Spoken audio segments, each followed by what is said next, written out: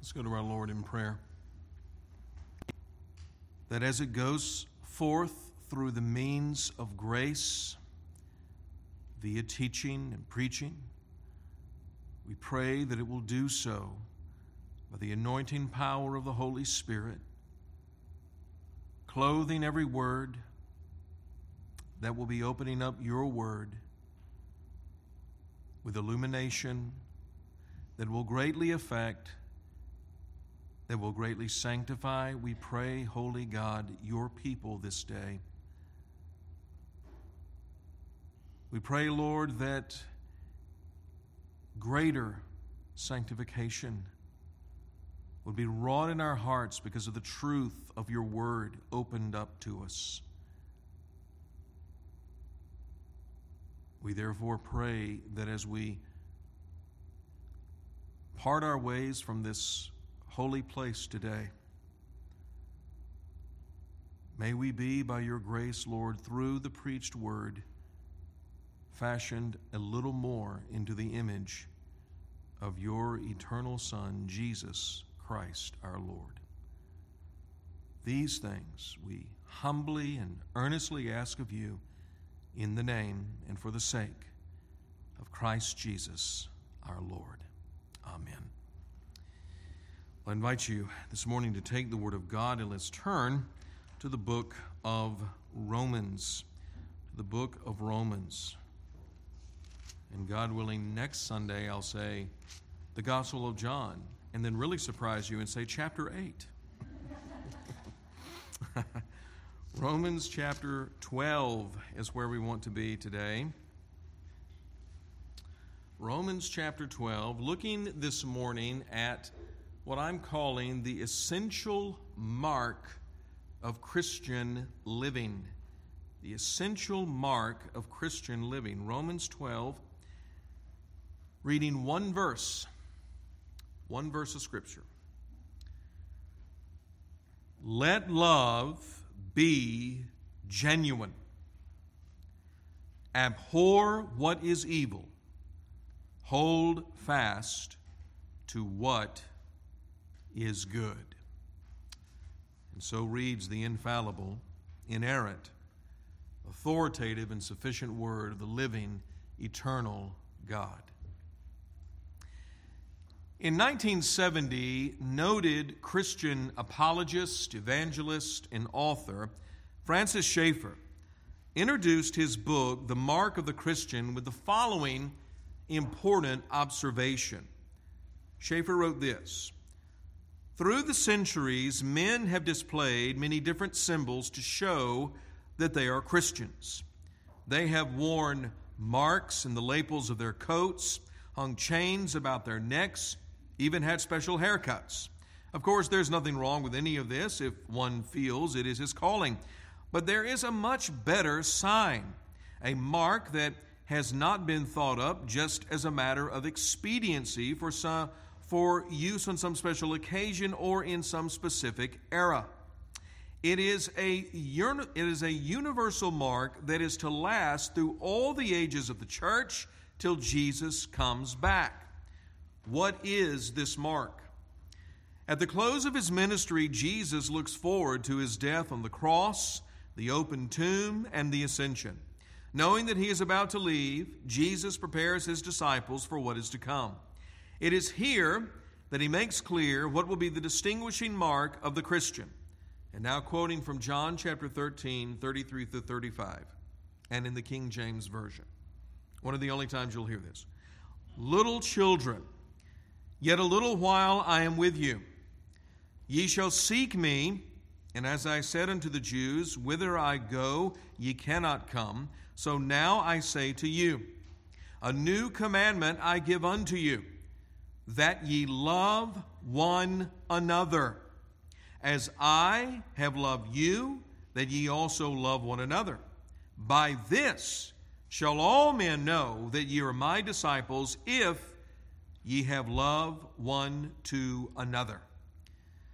This passage, Schaeffer says, reveals the mark that Jesus gives to label a Christian not just in one era or in one locality, but at all times and all places until Jesus returns. Now, what Francis Schaeffer is bringing to our attention straight from God's Word with such simplicity and directness is that within the church, among fellow Christians, there is no higher virtue that should set us apart from the rest of the world than our love for one another. And based on the biblical passage that Schaeffer cites to validate this claim, the love that Christians are to express is none other than the love of Jesus Christ Himself. Therefore, it is a love which does not originate in the heart of a sinful man, but in fact it comes from God. Thus, when the world looks at the church, when the world sees a Christian, the most essential characteristic the world should observe is the love of God in His people. Now, the reason I bring this to your attention is because of where we're heading this morning in our study of Romans 12 and verse 9.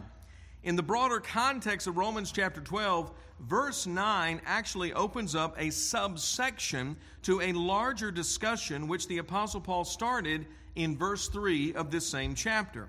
The theme Paul is expounding in this passage has to do with Christian service as it is connected within the local church. So beginning in verse 3, Paul revealed first the attitude that must undergird this service, which is humility.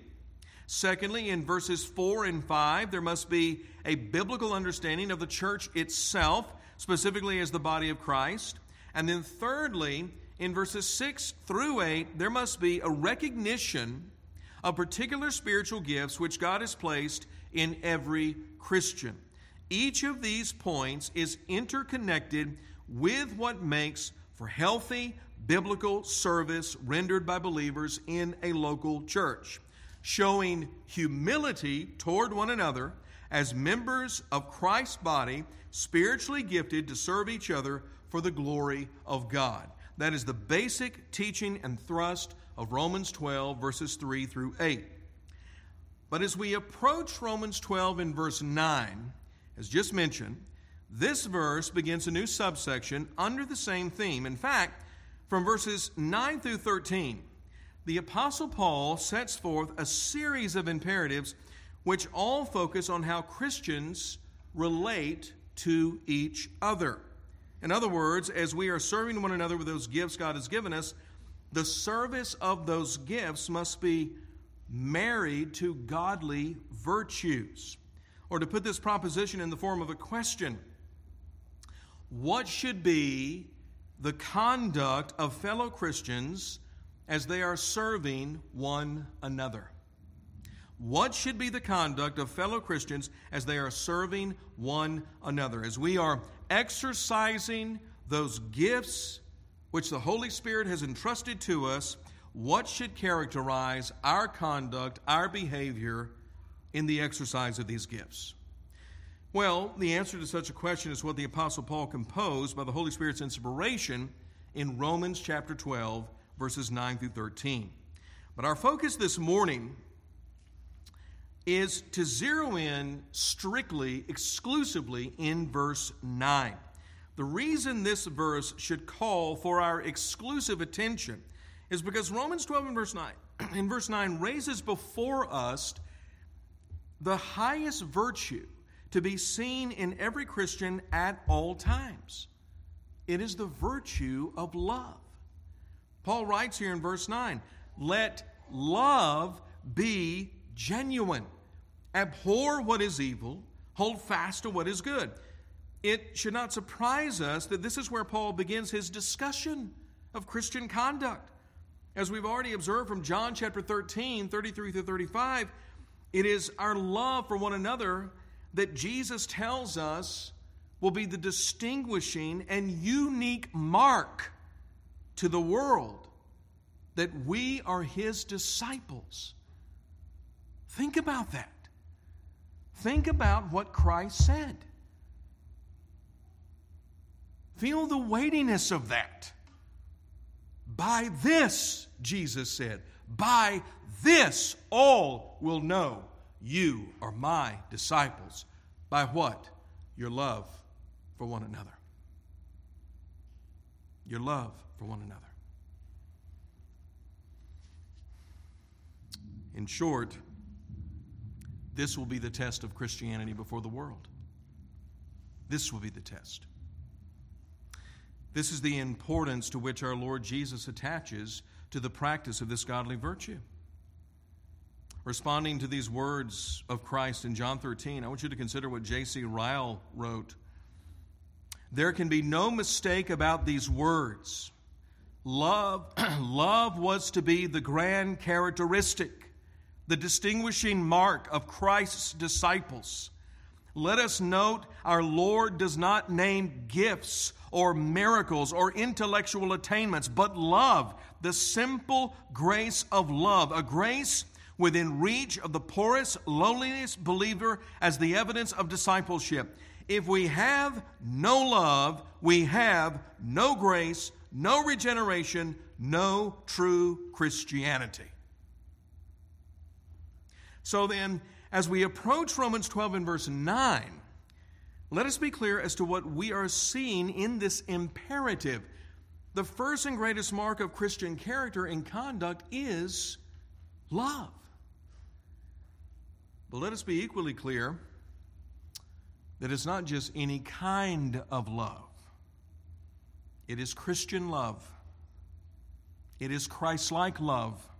It is godly love. This is love which resides only in Christians as the result of being born again by the power of the Holy Spirit. It is therefore a love that shows itself first by having a love for Jesus Christ, loving Him supremely above all things. Moreover, it is a love that shows itself by obeying Christ. Furthermore, it is a love that shows itself by loving what Christ loves. Loving His Word, His church, His righteousness, holiness, godliness. So when we speak of Christian love, we're not talking about a love that is common or natural to man. But this is love which the Bible identifies as supernatural because it comes from God. This is why Galatians 5:22 calls it the fruit of the Spirit. Romans 5 and verse 5 describes it as the love of God being poured out into our hearts by the Holy Spirit. And in 1 John chapter 4, verses 7 through 12, the presence and possession of this love, listen, it is the proof that we have been born again and we know God in a saving way. So then the imperative of Romans 12 and verse 9 cannot be carried out by just anyone. It can only be carried out by Christians because it is only in those who have been born again, trusting in Christ alone as their Savior, following Him as their Lord, in whom the love of God will be manifested. However, saying this, I must make this all important qualifying remark. While the presence and possession of God's love is in the Christian, yet it is not in Him in all its perfection. Every believer in Jesus Christ is in the process of growing into the likeness of Christ's character. And this process, as you have heard me say many, many, many times, this process is lifelong. It is lifelong. The Bible calls this sanctification. And so in the context of Christians walking in love, we must understand that this is a process of spiritual growth and maturity. In some Christians, there will be seen greater manifestations of love than in other Christians. The difference, however, is where they are in the process of sanctification. Furthermore, the presence of indwelling sin will impede the growth of God's love in every Christian at all times. Now, with all of that before us, let's turn to the exposition of Romans 12 and verse 9. In this one single verse of Scripture, the Apostle Paul sets forth two dominating characteristics of authentic Christian love. We will see that Christian love is first sincere, and then secondly, it is discriminating. It is sincere and it is discriminating. To begin with, then, let's notice that Christian love is sincere. Paul writes in the opening words of Romans 12:9, "Let love be genuine." It is of first importance that we recognize the word Paul employs here for love. It is the Greek word agape. Agape. The significance of this word is that in the Greek culture of the first century, agape was not the standard word used to define love. In fact, it wasn't used but in the most rare occasions. The reason for this was due to what agape stood for. It defined love as centering on the needs and welfare of the one loved and the willingness to sacrifice whatever personal price was necessary to meet those needs and foster that welfare. To your run-of-the-mill pagan of the first century, this concept of love as being completely unselfish and sacrificial, even to the point of losing everything you had for the benefit of the other person, that kind of love to the first century pagan was unthinkable. Completely unthinkable. Worse than that, it was even absurd because in the mind of the first century pagan, this kind of love, agape, showed weakness rather than strength. And yet, as the Holy Spirit was inspiring the New Testament writers, using the common language of first century Greek, Koine Greek, there was no single word in that language more fitting to define Christian love than the term agape. This word, above all others, could easily describe the love of God that is shown to sinners through the sacrificial death of God's own Son, Jesus Christ. It is this kind of love which the Holy Spirit is now developing in God's people. And it is this love that Romans 12 in verse 9 is commending to us to be always genuine. Now, when Paul says here, let love be genuine, what is he telling us about Christian love? What is this characteristic that should be seen in Christian love? Well, the word translated genuine comes from a Greek word that means literally without a mask. Without a mask. This term was tied to the way in which actors in the Greek theater would carry tragic, comic, or melodramatic masks to signal the role they were playing.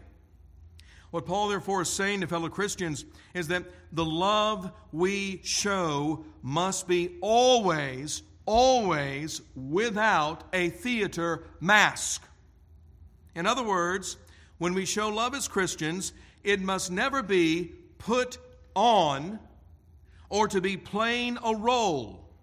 Instead, it must be genuine. It must be sincere. It must be real and not fake. Or as John R.W. Stott put it, the church must not turn itself into a stage. For love is not theater, it belongs to the real world. Professor John Murray also weighed in on this matter by saying this: no vice is more reprehensible than hypocrisy. No vice is more destructive of integrity because it is the contradiction of truth. Our Lord exposed its diabolical character when he said to Judas, betrayest thou the Son of Man with a kiss? If love is the sum of virtue, and hypocrisy the epitome of vice, what a contradiction to bring these together. Pretending affection. Pretending affection. And yet how often have we seen in the church pretending affection? How many times have we seen a Judas? Someone who appears to be with us, for us, makes great words of affection in our behalf, only to betray themselves in the end as nothing but hypocrites. It was all an act, a mere show. It was a role they were playing for some selfish agenda they were trying to achieve. I dare say the visible church is full of such pretenders. But we must also admit with great shame that the Judas we see in others is the Judas we can detect even in our own hearts. How many times have we been guilty of putting on a love that was not really there toward other people? For those of us who have been trained well in our Southern culture to always put on this air that we're everybody's friend, our poor Yankees here have no understanding of this, but it's the Southern way. No matter who it is, we've been trained well to mask this politeness and courtesy communicated in a host of pleasantries. And in those pleasantries, we can put on, maybe not intentionally, inadvertently, but we can put on to this other person as if we are somehow their best friend, their closest friend, while in our hearts, we can't stand them. In fact, as soon as they leave, what do? We talk about them in critical ways to someone else. I'm sure none of you know what I'm even talking about here. Now, while this may be acceptable for Southern culture, my dear people, it is an abomination in the sight of a holy God, because this is nothing but rank hypocrisy. It is a stage, it is a put on, it is playing a role, it is not genuine, it is not sincere. But Christian love is sincere.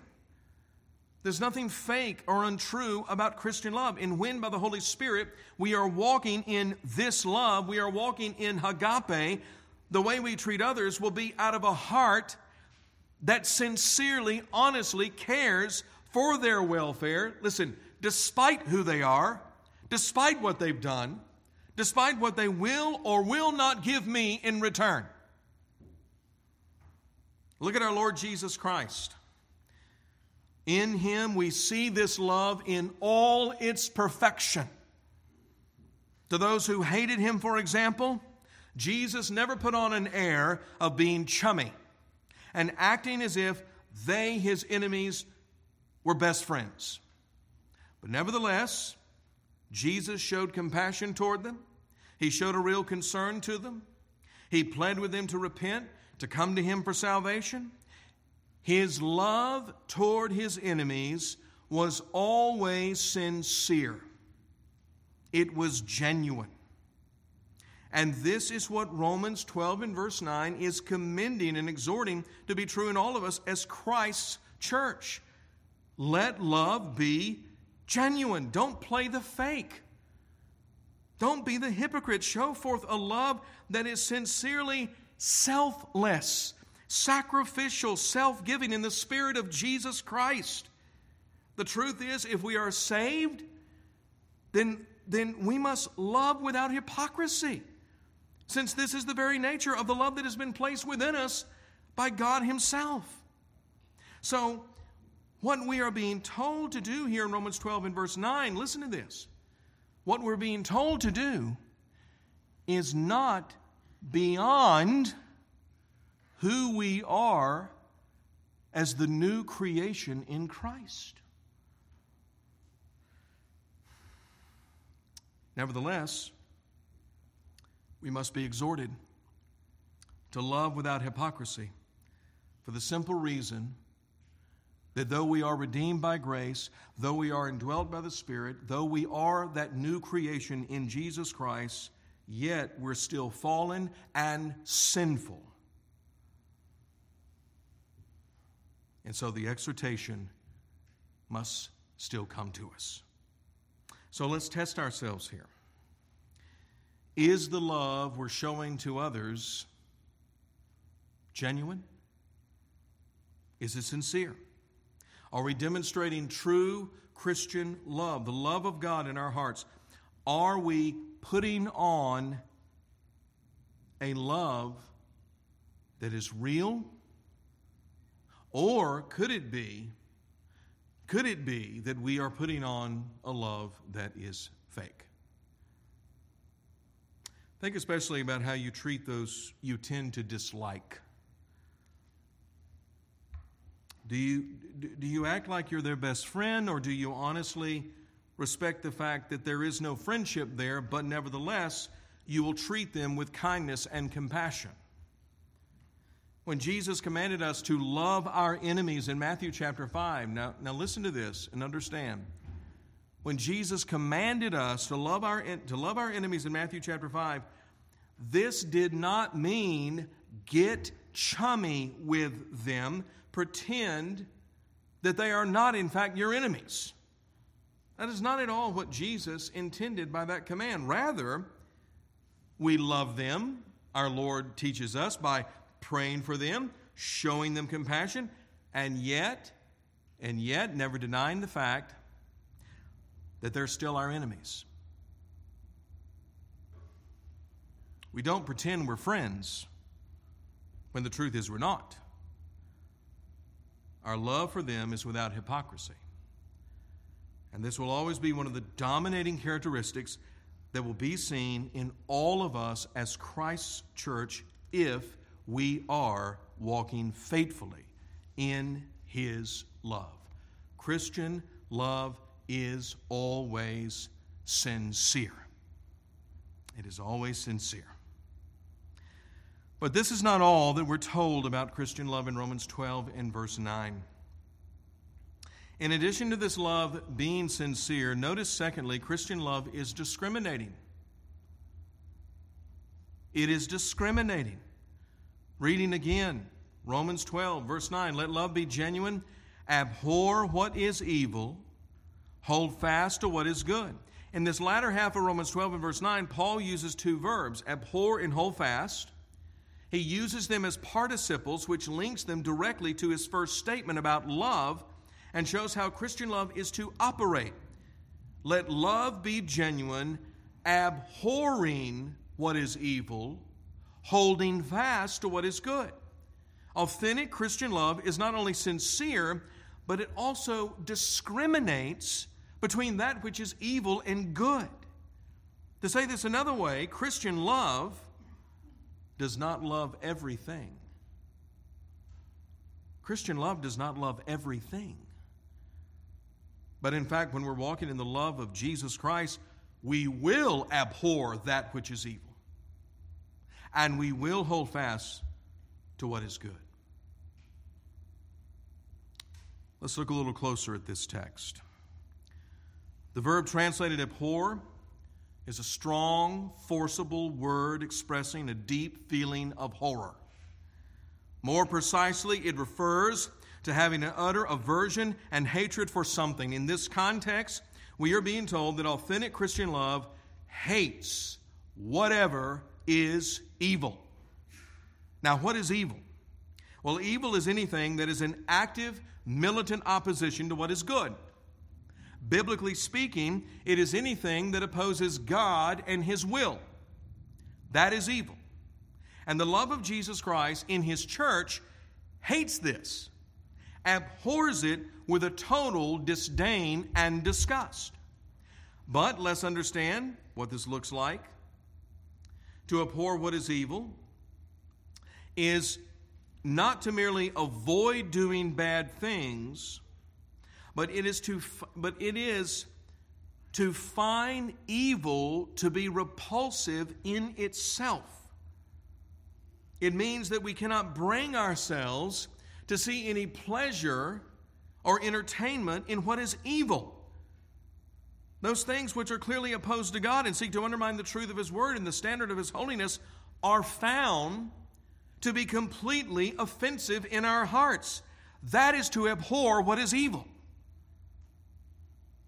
But while we are abhorring what is evil, the Apostle Paul also tells us we are to be holding fast to what is good. The verb Paul uses here, translated as to hold fast, comes from a Greek word that carries the idea to glue or cement together. And the good refers, of course, to whatever is good in God's sight. So as we're walking in the love of Jesus Christ, this love will be seen in us by its sincerity on the one hand, and by its hatred for evil and clinging to good on the other hand. The love of God, therefore, compels us to reject whatever is sinful while calling us to embrace whatever is holy and righteous. Now, the best explanation of what this looks like within the church is found in 1 Corinthians chapter 13. So I want you to take your Bibles and turn to 1 Corinthians chapter 13.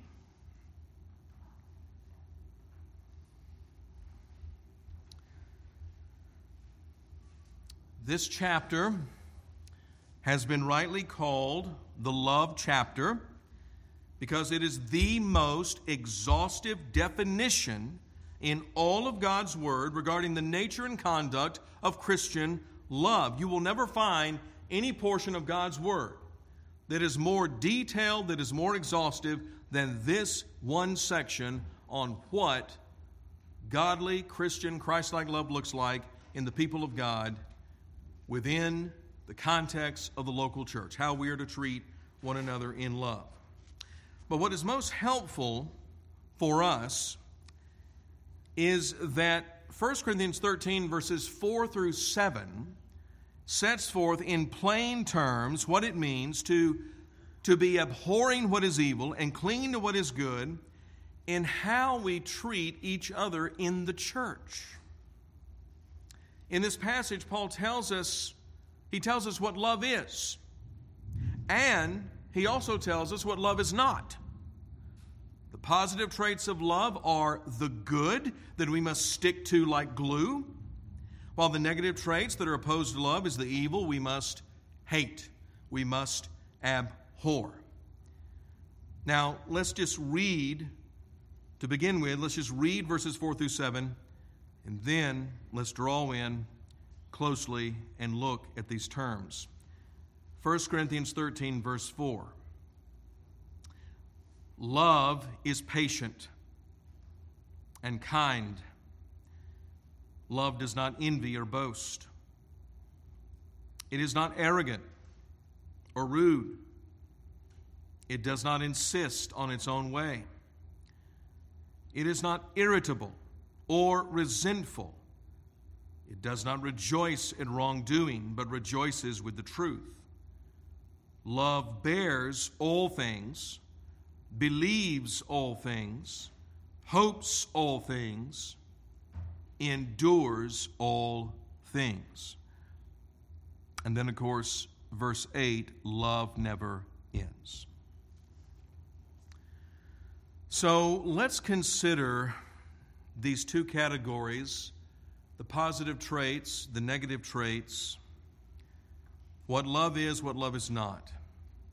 In the first place, let's notice the good that Christian love clings to. We're told in 1 Corinthians 13 and verse 4 that love is patient and kind. It is patient and kind. By patience, which is that wonderful Greek word makrothumio, Christian love is able to be inconvenienced or taken advantage of by a person over and over again while never retaliating.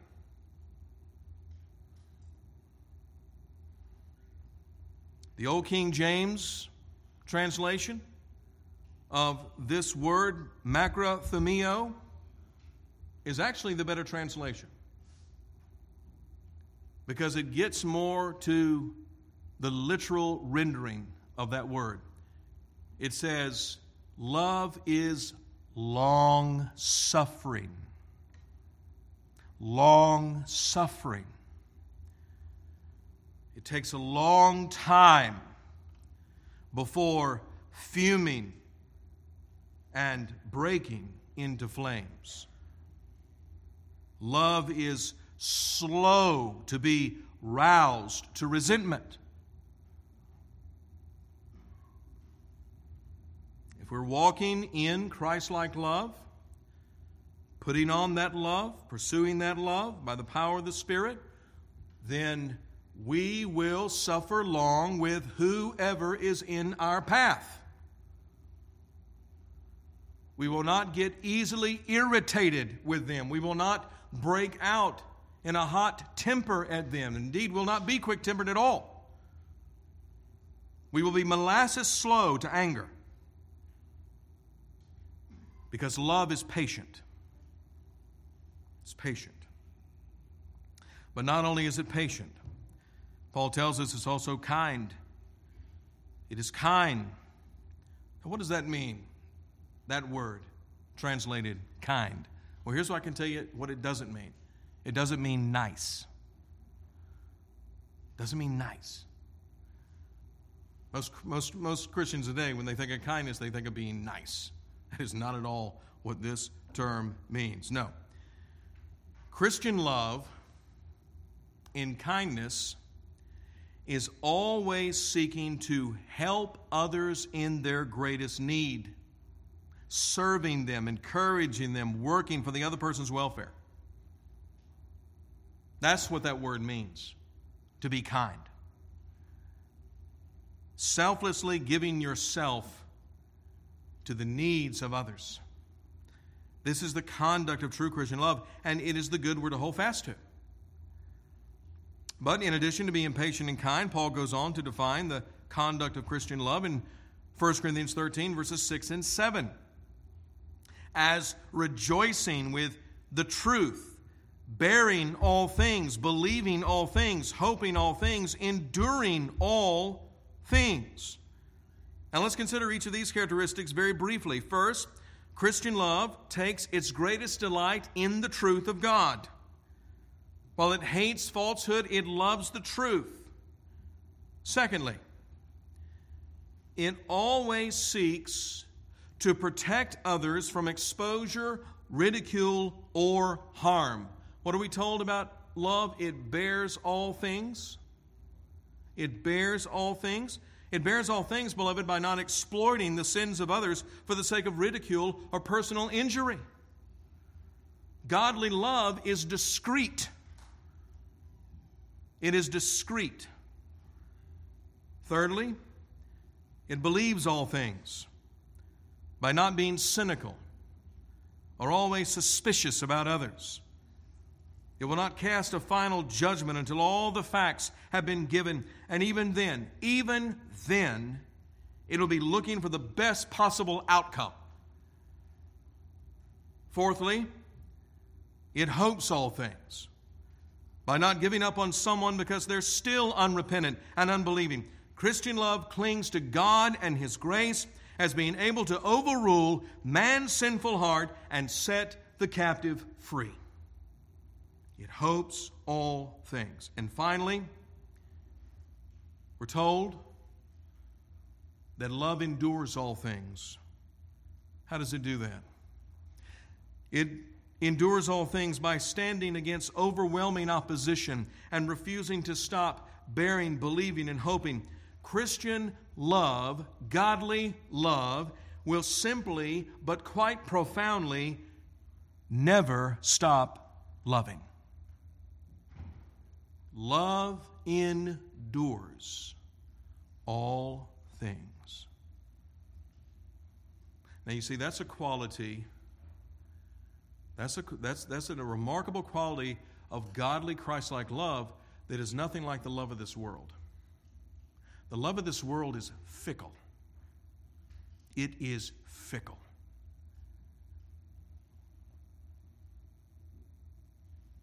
It's here for you today, but there's no guarantee that it'll be here for you tomorrow. I love you today, but I may be out of love for you tomorrow. That's not Christian love. That's not godly, Christ-like love. It's not. It endures all things. So, when we're walking in the love of Christ, this is how we're to treat each other positively.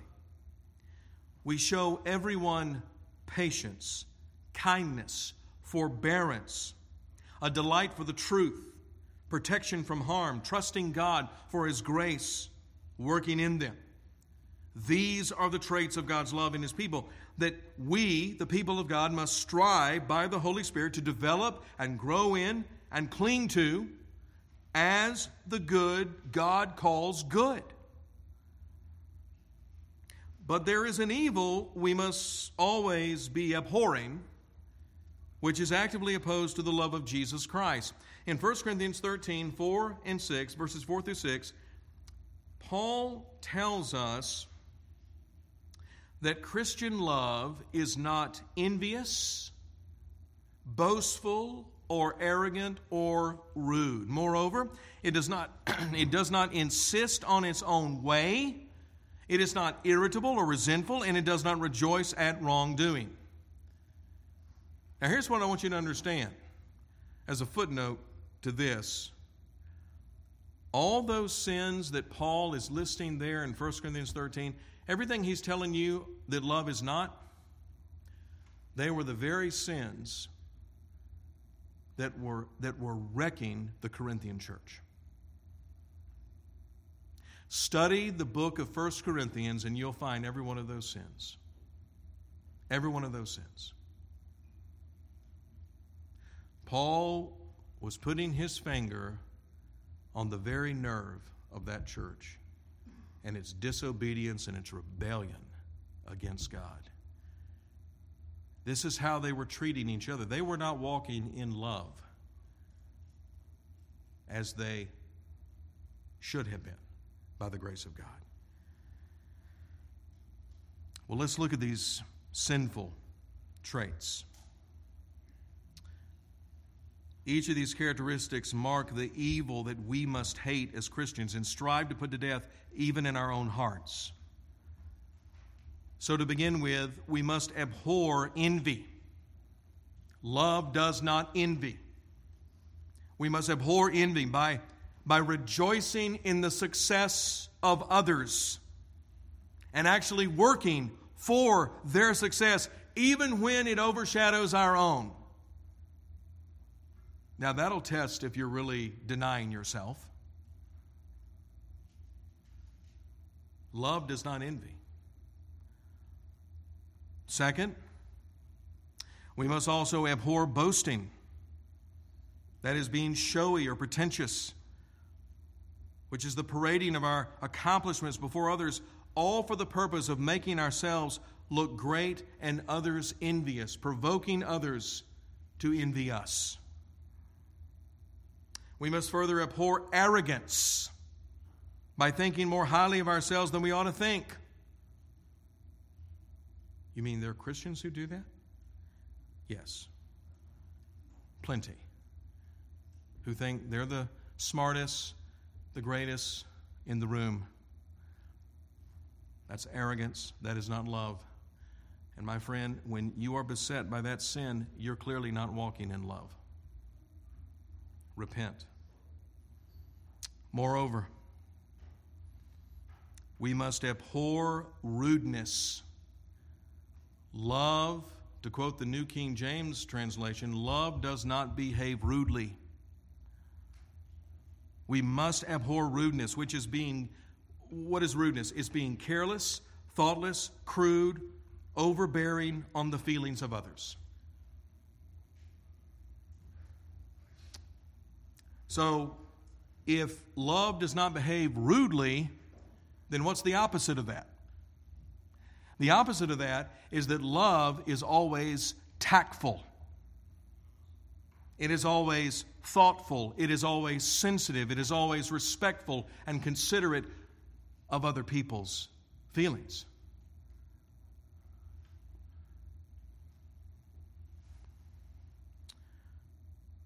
So therefore, going to meddle a little bit here. When someone greets you and says hello to you, well, then what do, Christian brother or sister? Here's a novel idea. Greet them back. Reciprocate rather than intentionally ignoring them. Do you know what? When you are intentionally ignoring them, let me tell you something. You're not walking in love. You're being rude. That's rudeness. And that's a sin, by the way. But how many of us how many of us as Christians, we overlook those kinds of transgressions? We just don't think that's just that big of a deal. Well, actually, it really is a big deal. Here's another bigger deal. When Jesus commands us to love our enemies, do you know one of the things he commands us to do in that? He commands us to actually greet them. Because our Lord says, He says, what is it to greet those who only love you? It takes no grace to do that. It takes no grace to do that. If you only greet those who love you, Jesus says, well, what is that? No, greet your enemies.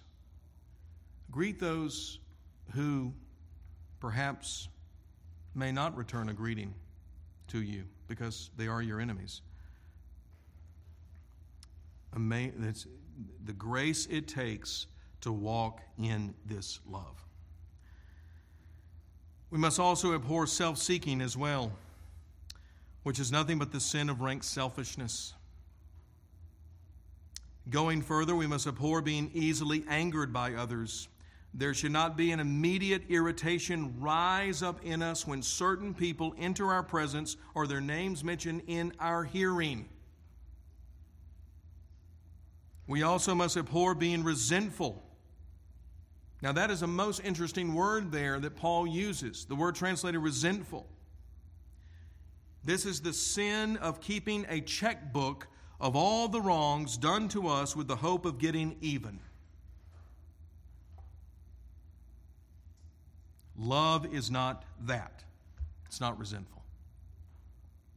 Finally, we must abhor any attraction or delight in wrongdoing. We must not sympathize with evil.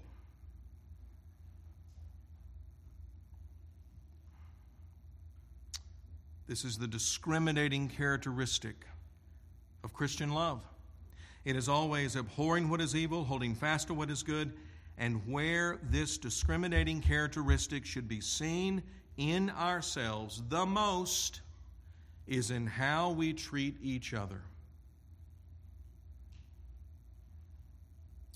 In fact, this is the whole point of Paul's exhortation here in Romans 12 and verse 9.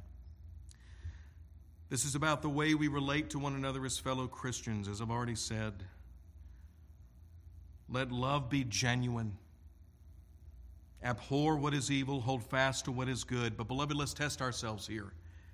Is Romans 12 and verse 9 the mark of my life? Do we love one another without hypocrisy? Are the affections we have for one another real or are they fake? Are we pretending to love each other or is it genuine? Is it genuine? Is it sincere when we say, I love you? And do we really hate those sins that will damage our fellowship together? Do we abhor what is evil?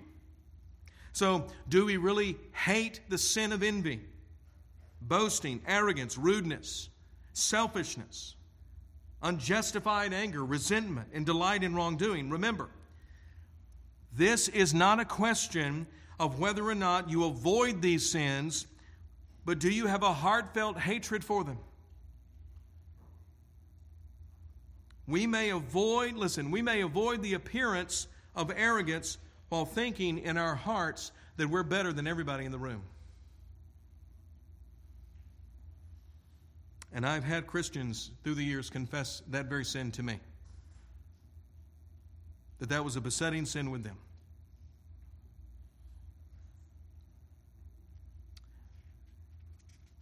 It's about what's happening here in the heart. God calls us to hate what is evil.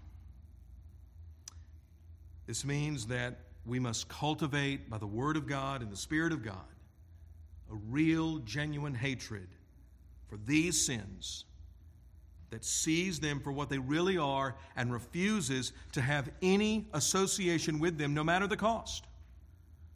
But the question is, are we doing this? Are we proactive in this part of our sanctification? But not only must we abhor what is evil, we must hold fast to what is good. And how are we really doing here? Are we sticking like glue to those good and godly traits in the conduct of Christian love? Are we really patient with each other? Truly. Are we slow to anger and quick to forgive?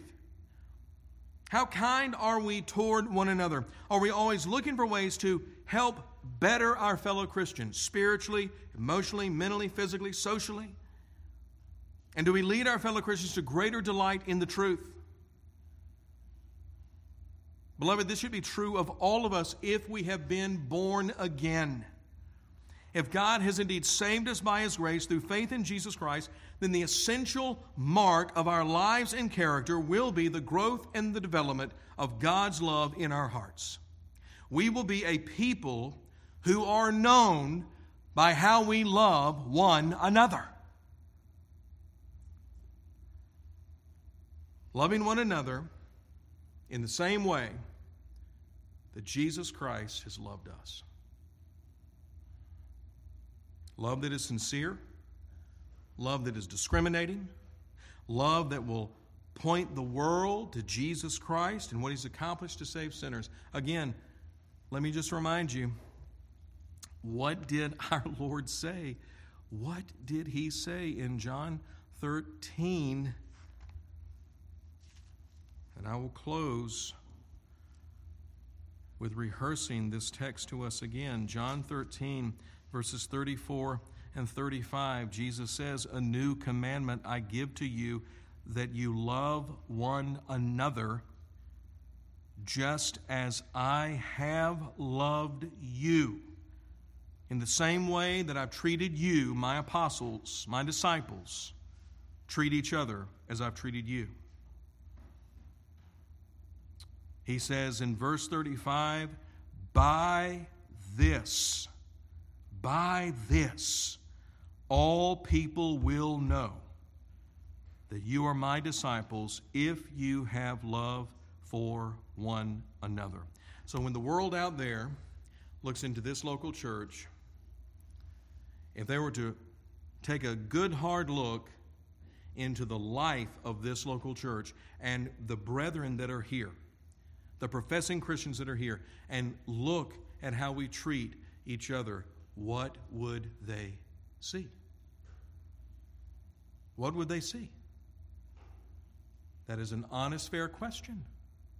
Would they see professing Christians who actually love one another as Christ has loved them?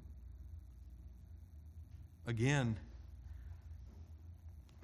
that is the distinguishing mark, that is the unique characteristic of the body of Jesus Christ. And if we are falling short in this, and I would dare say all of us as Christians fall short, because I don't see how you can read 1 Corinthians 13 and say, yeah, piece of cake, got that licked.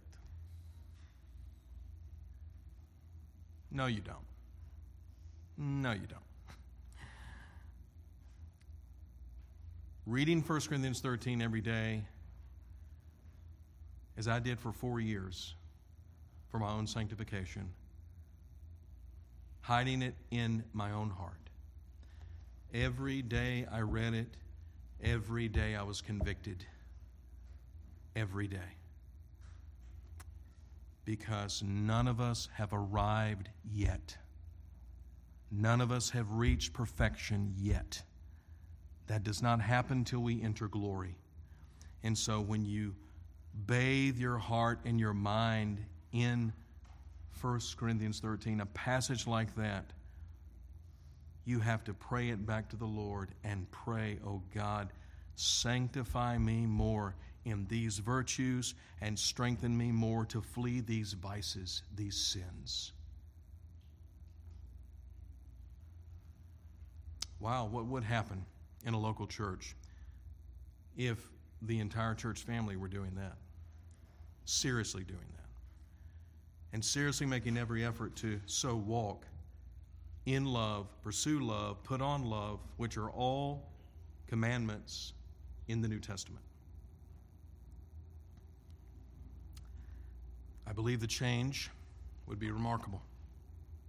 Frankly, quite remarkable.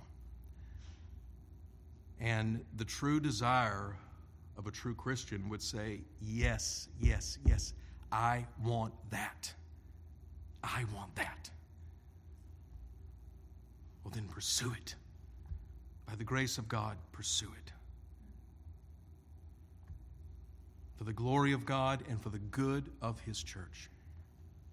May we all be in such a pursuit. Let's pray. Our blessed Father,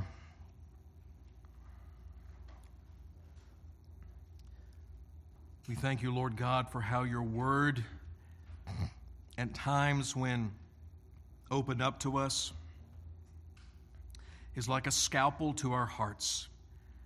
It takes open our very hearts. It shows us what's really there, what should not be there and must be repented of.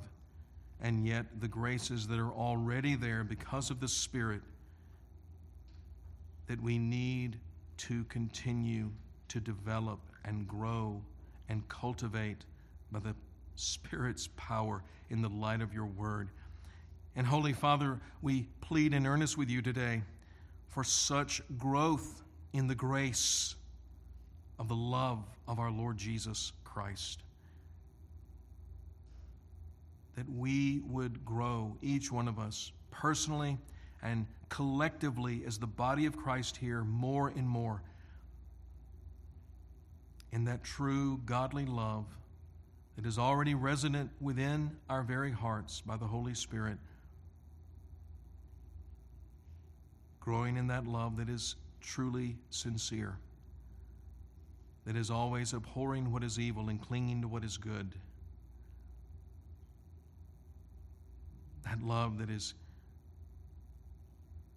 patient and kind and does not envy, is not boastful or arrogant, is not ever rude, does not seek its own, that is not easily irritated by others, nor is it resentful, nor rejoicing in that which is evil and wrong, but rejoicing in the truth. That love, Lord, that your word reveals to us bears all things and believes all things and hopes all things and endures all things. We pray, Holy Father, that this will be what marks our character and our conduct more and more and more, and how we treat each other as the body of Christ, and how we treat this very special family of God that we are linked together with here at Providence by covenant. We earnestly pray, Lord, work such grace in us, greater grace for greater sanctification. And these things for the sake of Christ, we pray. Amen.